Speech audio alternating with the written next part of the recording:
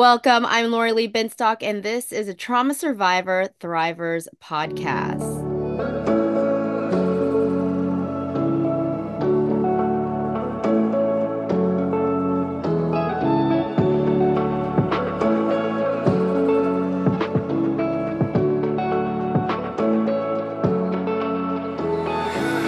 Thank you for joining us. This is a Trauma Survivor Thrivers podcast on Mental Health News Radio Network. This podcast is also available wherever you get your podcasts, but I do suggest checking out Mental Health News Radio Network to find all your podcasts related to mental health.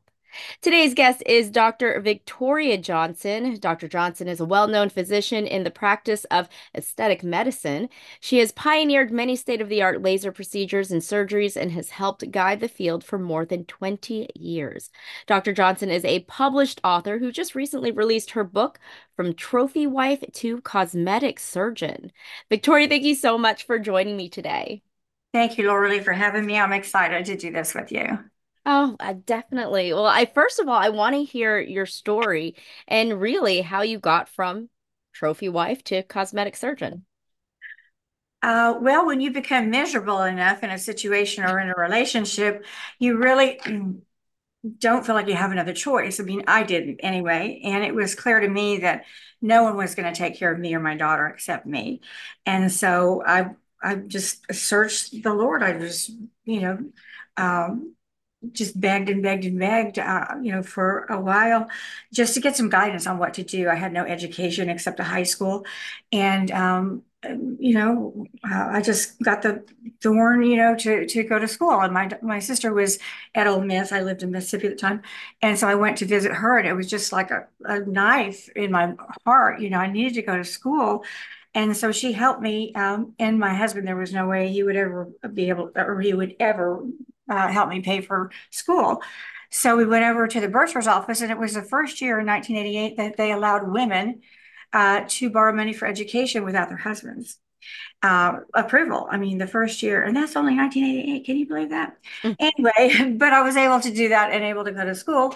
And I just, took care of my daughter, my family, got her where she needed to be, got me where I could study, and then did all the things I needed to do to get through my undergrad. And then, all of this is a matter of prayer the entire time because I didn't know I was smart. I had no idea. I'd been beaten down so bad. And so when I figured out I was smart, I was like, wow, okay, I can do this. And then it was really a calling in my heart to become a doctor. And I'm like, okay, I'm a Tupelo housewife. How's this going to happen? But it did. It did just one door at a time, like the being able to borrow money and then, the timing for my testing and everything and my courses, it all just fit perfectly. And it fit perfectly where I could drop my daughter off in the morning, do what I need to do during the day and pick her up at night. And then I would wake up, like at 3 in the morning and study from 3 to 5 or 3 to 6, because my husband wouldn't let me study. He would just scream and yell, and it was just miserable. That I knew I had to do something else, and I was just so driven, and I had to get out of the situation. And it took me a few years to do that. But then in the end, when I was in medical school, there was in my book, my friend Joan, she helped me a lot because she was with me and my husband several times, and she's like, he treats you like a dog. Why are you saying this? And I looked at all these other women that were happy. They were in medical school too. And here I am miserable with this horrible person telling me that I'm terrible. He wants to get me thrown out of medical school, all this stuff. And I was just focused, and I did really well. And I took care of my daughter. She did really well. We didn't have hardly any money, but she got a job when she was 15, and she did really good. She always had 2 or 3 jobs, went to school. She did good in school. When I was on call, she'd come to the hospital and visit me or bring me dinner or something like that. So we would find time, even though I had to be on call a lot, we found time for us to be together to go to the movies or sit and have lunch and talk. And she was just an excellent child, which I'm so grateful for. Yeah. And because she was a teenager when I was in medical school, which is trying at best. But you just have to want something bad enough to go through whatever you have to go through. And I knew the Lord had something different for me, and I was going to find out what it was. Now, I had to put in a lot of work and go through a lot of, mental beatings and stuff, but I wasn't going to let go. I was not going to let go of this urge and drive within me, no matter what I had to go through. And it was a lot. My daughter went through a lot. In fact, she can't even read the book. But she said, Oh. Mom, I don't want to relive it. I said, I didn't want to relive it either, writing the book. And I felt like I had to. I've been a doctor for so long, and patients, come in for different things, but they always end up talking to me and they tell me the most gosh awful stuff sometimes. And I'm just trying to hold on to my chair not to fall on the floor because I'm like, wow. And they're like, Dr. Johnson, you can't relate to this. I'm so embarrassed to have to tell you this. And I'm like, I can't relate to it. Yes, yes, I can. And so after a while, I was like, how did I do this? How did I go through all that? And I didn't really know. And so I sat down and started writing and writing and writing and writing. And I took a bunch of stuff out and added a few things. But basically, I just wanted people to know that I'm a human being too, and I've been through a lot in my life. Pretty much everybody goes through a lot in their own ways. And I just wanted other people to see this is possible. You Mhm. can do this, you can thrive. You can leave that behind. I got a lot of counseling, and you can leave that behind. You don't have to be abused anymore. And now I can help women. I can help men too, that are in an abusive relationship or just going nowhere in life, and just have no self-confidence, or self-esteem. And to help people grow in that is just such a passion of mine. So most of the time in my clinic, I do counseling all day long, and then they come back. I don't ever charge anybody, and I have them come back, whatever we're going through, they want to go to nursing school or medical school, or I want to become, a cafeteria aide, whatever it is. It's so fulfilling to watch people rise up, and Right. not be burdened and not be abused anymore. And it's just awesome. Yeah, to just stand up and say, no, I'm not doing that. You're not treating me like that. And like, this is my place. I have my own house. I mean, you can have your dream. You can. You just have to, don't listen to fear, because you're going to have fear constantly. And you Mhm. just walk right through that fear, because fear is fake. Fear is a false. And so you just walk through that fear, and then you find your faith, and faith grows in the rearview mirror. You don't know how much stuff you've been through until you look back and you're like, oh my God, I did make it through that. I did make it through that, Mhm. and you just hang on, and don't let fear get you. Don't let guilt get you. Don't listen to anybody, because your dream is not their dream, and Right. you don't know what their ulterior motives are. So no, you get your own dream and you just do it.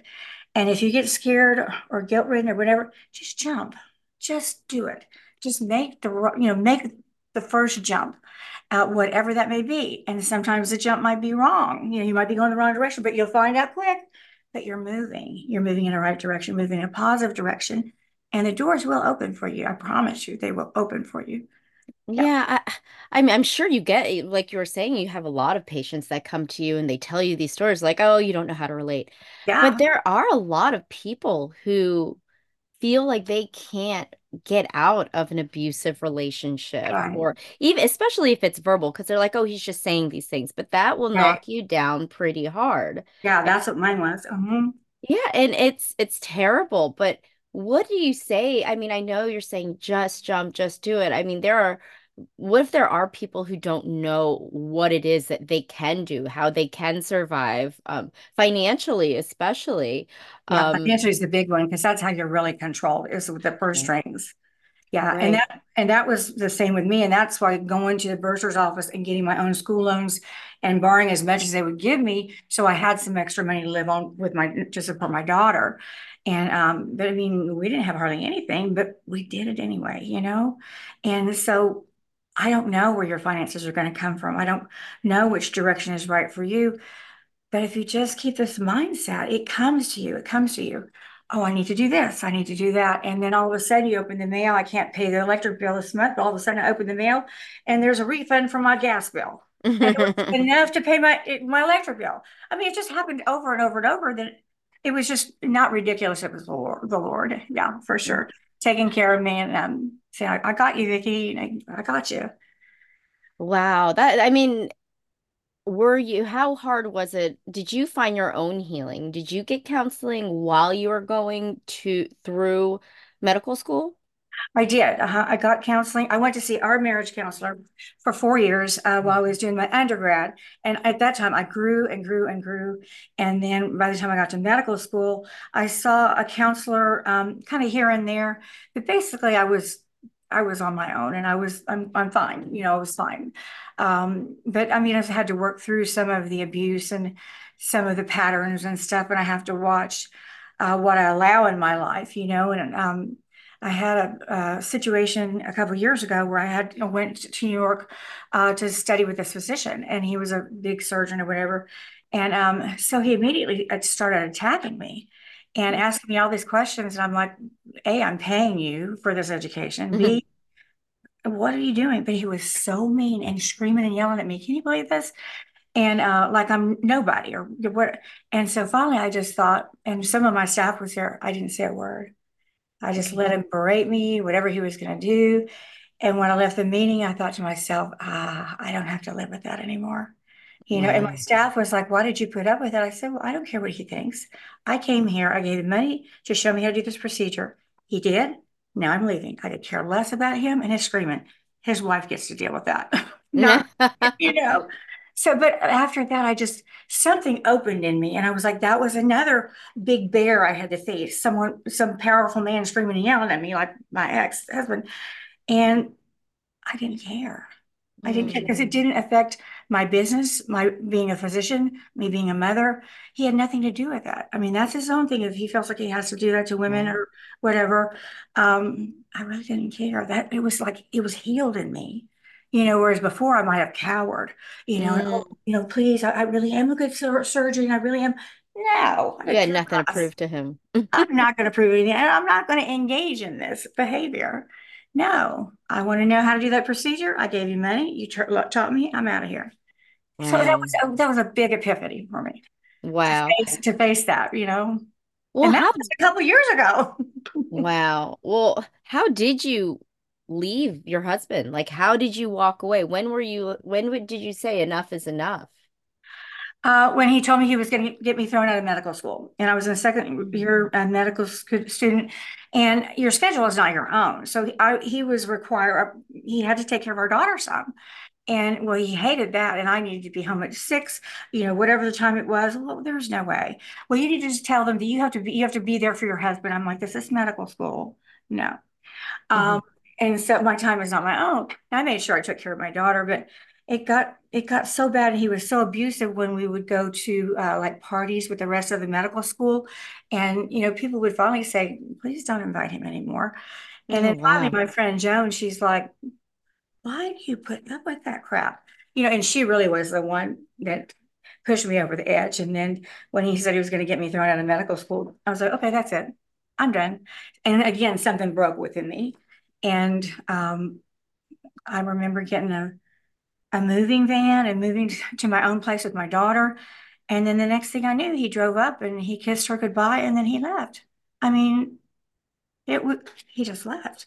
I guess he knew. I mean, I was surrounded by all these powerful people going to medical school, wanting to do better with their life, and that he couldn't abuse them to take him in. So he just left. And then he wouldn't pay me, child support, went through a divorce and all that. And so my attorney hired, someone in New Orleans, and they arrested him, put him in jail because he Oh, wouldn't pay wow. child support because you have to pay child support. And anyway, then he started doing that and never failed again. I don't think I ever saw him again. I might have seen a glimpse of him at one time, but no, I was done, absolutely done. Wow. I Wow. mean, That's it's so just like brave of something you. broke, something inside me broke, and no, this is my dream, and you're not taking it away from me. I'm not failing out of medical school. Yeah, Wow. You talked about, your patients coming to you and telling you their own story. And you wrote in your book and in magazine about how when people do come to you for because you work on, it's cosmetic surgery, right, and you kind of dig deeper than just the surface level. Can exactly. can you talk about that a little bit? Well, I realized early on that patients come in because there's something wrong. Okay. It could be this little tiny mole here or a little tiny wrinkle here. They want help. They don't know what kind of help they are. They don't really know. And so it's my funnest part of the funnest part of my job is trying to figure out why are you really here? And Mm. usually if I start talking to them and they're, like my job this or my job that, well, I just turned 50 and all these young people coming in, I need to look better. Or, a man has lost his wife after 50 years, wants to start dating. How can I, that kind of stuff. Or people are in an abusive relationship and, and they're just beaten down. And I mean, you can feel it, so you just start probing questions. And most of the time they'll open up to me and tell me, what's going on. And so depending on what's going on, I'll see them back sometimes daily, sometimes weekly, sometimes every couple of weeks. And I give them, self-help books and stuff. And one lady came in and she had finally stood up to her husband, abusive husband, and he threw her book away. And he said, "Oh, I knew there was something, you were doing something." So she came in and I gave her a copy of the book again, and I gave her two copies. I said, Mm. "Hide this one, okay, in case he tears this one up again." Because and sometimes you just need help. Like I'll give him my book or I'll give him Dr. Hawkins' book, and it's all about you growing, and that you can do this. And so, yeah, when patients come here, there's something else going on, and Yeah. it's so fulfilling to help them stand up or put their shoulders back, their head in the air. I got a nursing school, or, I got my whatever degree it is finally after all these years, and it's so rewarding. Yeah, I love it. Wow, so you're like a surgeon and a counselor all in Yep, all one. in one. Yeah. And the most Ah, important thing to me is the counseling part. Yeah. wow. What made you go into the cosmetic side of it? Well, I actually began as a family physician, but I never did that. I was an ER physician for a while, but I got interested in aesthetics, and all I had when I opened was Botox and two lasers. And I don't know how I did it anyway, but I quit my job, didn't tell my job I was quitting my job, and I worked in the ER at night so I could do laser light in the day. And I don't know, I just kept putting one foot in front of the other and um, just keep going. And so, how do I like aesthetics? I like being my own boss, and I wasn't Mm. my own boss in my past jobs, and I don't like that. I mean, I guess I'm a control freak. I don't know, but I want to do my own thing, and I don't want. I couldn't counsel, at previous jobs, or um, couldn't do little extras. Well, now I can. I can counsel. I send my patients flowers or. Tickets to something. I mean, whatever it is, it's appropriate, um, Hmm. and I'm free to be me and I'm free to be loving and caring and to show you that you can be a powerful woman, but you can be loving and caring. And that's the most important part of my life is to care for people. So, Wow. And you now have a husband. I have a husband now. We've been together. We've been married 3 years in a couple of weeks, but we've been together about 15 years. And he's fabulous. He's a lawyer, a retired lawyer. He's a little bit older than I am, but he is the calming force in my life. Yeah. When I get too excited or worked out, he's like Victoria, tone it down a notch, and he just takes care of everything for me. I mean, he's just wonderful. Yeah. Wow. Well, that is wonderful because I feel like there's a certain sense once you've found your own healing and you kind of can stand confidently on your own, it's easy to find a partner who Right. can stand on their own, but also be a support for you as well. Exactly. Well, and he was in a not such a great relationship for 28 years, and he went through a bunch of counseling as well, and I did. And so we've worked on our relationship a lot, and triggers and stuff. But I mean, we just have a great relationship, and he loves my daughter, my granddaughter, and it's just God sent him to me for sure. Yeah. Mm. Well, I do want to ask, is there anything else that you want to add? Anything that you think that our audience would needs to know, especially when it comes to your story and how it can apply to others? Well, in my experience with my husband at the time, I was so scared of him. I mean, so scared of him. And then when I got out of it and faced that fear and looked back, I realized he was nothing but a blowhard. I mean, Mm. that was it. And someone had told me along the way, when he starts screaming and yelling at you, just think about smoke coming out of his mouth. It doesn't mean anything. but he's insecure. He thinks that if he abuses me enough, I'm not going to leave because I'm so scared of him. And Mm-hmm. there's only so much of that you can take or that I could take. And then I was like, this is so not worth it. And but I would just say, whoever's abusing you, whatever situation, it's really about them. I mean, Mm-hmm. they're the ones who are insecure. They're the ones that, have to make you stay or whatever it is. And no, you don't. You can have your own voice. It is scary. I didn't know if I was going to get punched to death or what, but he didn't ever hurt me. But then in looking and helping patients at my clinic, I'm like, all of that is just blow. They're just blowing. They're just blowing. What are they going to do? Beat you to Mm-hmm. death? Okay, then you're out of it. Or when I was working in the Mm-hmm. emergency room, and a woman had been beaten by her husband, a fracture, and she's cowering in the corner, and I walk in and I'm like, I dare you to hit me, you know? Mm. And I was like, I think that was a little much. But I was screaming and yelling at him about beating his wife and breaking her face. And the wife was like, I wanted her to have confidence. And even if he hit me, I didn't care. I wanted her to stand up for herself, and look what he did. He sat down Mm-hmm. and became quiet. Wow. I mean, to me, they're the ones that are insecure and they Oh, feel like they have to absolutely. keep you. Why do you have to keep me? Anyway, it's hard. Yeah. It's really hard. It's hard to break the cycle. And because after my husband, I had some bad relationships, and I'm like, okay, back to counseling. Why did I pick this one? Okay. Ah. Why did okay, I did it again. What was so it took me a while because I got married when I was 19. I mean, what did I know? And so you can do this. I mean, you can, and it's so overwhelming trying to get out of a situation that's, abusive. Um, but fear is fake. Fear is, it's not real, and all the screaming and yelling, it's not real. I mean, if they're hitting you, that's another thing. Mm-hmm. But yeah, you can do this. It's them with the problem. You just got to figure a way to get out of it. Right, right. Yeah. It's something I always tell my daughter when she comes home, someone's being mean to her. I'm like, it's never about you. It's never something's going on with them that's making them angry. Maybe you're triggering it, but it's not about you. You're not doing it. And I think that goes for everyone. I think Mhm. it's an internal issue that they need to address. And I know that when I'm acting a little out of sorts, and Mhm. I know that there's something going on with me. With So me, yeah, me too. I'm like, okay, Vicky, let's go to the bedroom. What's going on? Figure this out. Why are you being mean? Yeah. exactly, Yeah. exactly. Oh, well, Vicky, thank you so much, Dr. Victoria Johnson. I am so grateful to have had you on today.